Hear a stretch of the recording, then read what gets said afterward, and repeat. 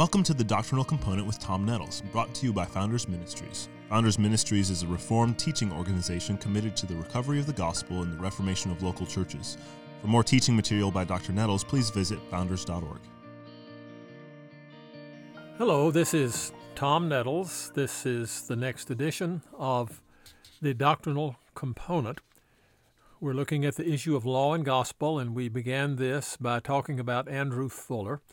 And we'll spend a few sessions on him and his struggle with the realities of law and the duty and the obligation that goes along with God's revealing of the law, and whether or not this transfers into a duty to believe the gospel.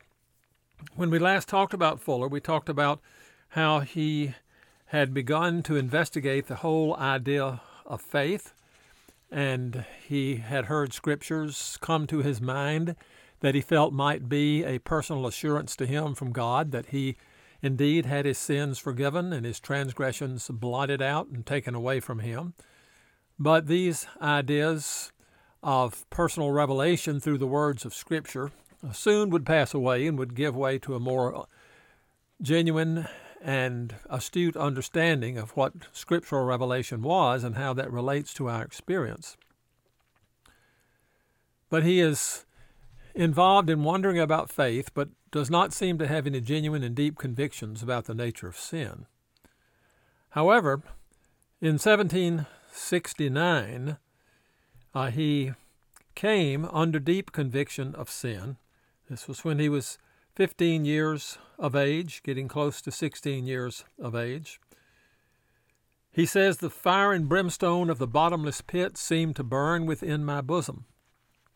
He thought about whether or not it was valid for him to seek to come to Christ for salvation, because he had been taught in the context of hyper-Calvinism that a person did not have any right, they had no duty, and they had no right to come to Christ unless they were convinced in their soul by special revelation of the Spirit that they were among the elect of God. But Fuller knew he was perishing. He was deeply convinced of his sin, and he began to look at the book of Esther and how Esther dared to go into the presence of the king, Ahasuerus, even though he had not called her. And her understanding, in order to protect her people and to make a special request of the king, was that if I perish, I perish.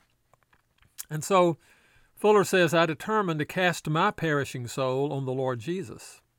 I was not then aware that any poor sinner had a warrant to believe in Christ for the salvation of his soul, but supposed there must be some kind of qualification to entitle him to it. That qualification would be an earnest conviction and knowledge that the call he was receiving was actually an effectual call, and therefore he was among the elect." But Fuller goes on, "Yet I was aware I had no qualifications." He says, "Yet it was not altogether from a dread of wrath that I fled to this refuge, for I well remember that I felt something attracting in the Savior. I will, yes, I will trust my soul, my sinful lost soul, in his hands. If I perish, I perish."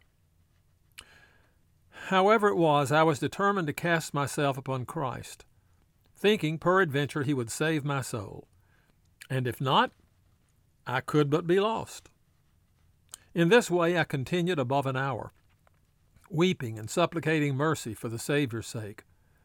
Then he says, "My soul hath it still in remembrance and is humbled in me."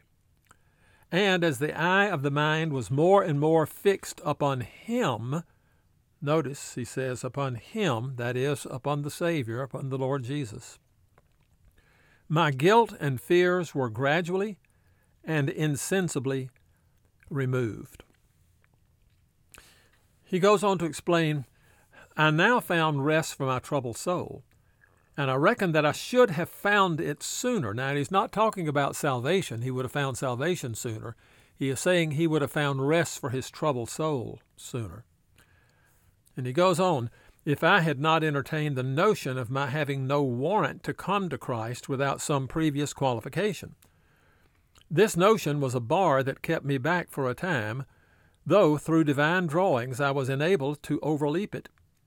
As nearly as I can remember in the early part of these exercises, when I subscribed to the justice of God in my condemnation, it's a very important conviction to which he came because it helps inform his understanding of the relationship between law and gospel.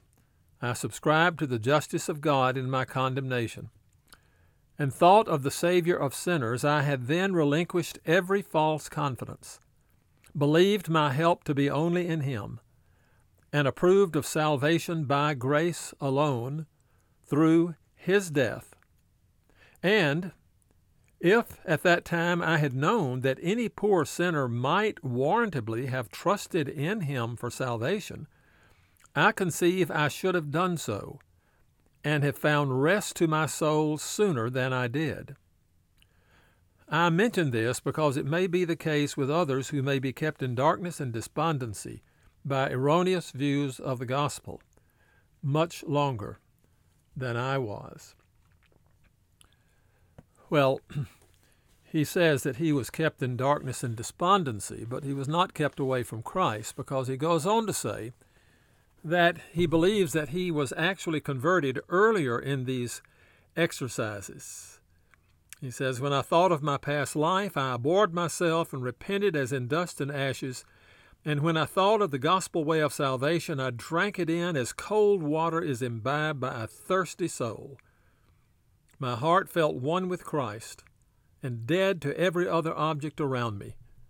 I had thought I had found the joys of salvation heretofore, but now I knew I had found them and was conscious that I had passed from death into life. Yet even now my mind was not so engaged in reflecting upon my own feelings as upon the objects which occasioned them." He was not looking inward, but was looking to the glory of Christ as seen in his redemptive death for sinners on the cross. Well, we'll pick up there with Fuller's theological and spiritual pilgrimage concerning law and gospel. Thank you for listening to this edition of The Doctrinal Component.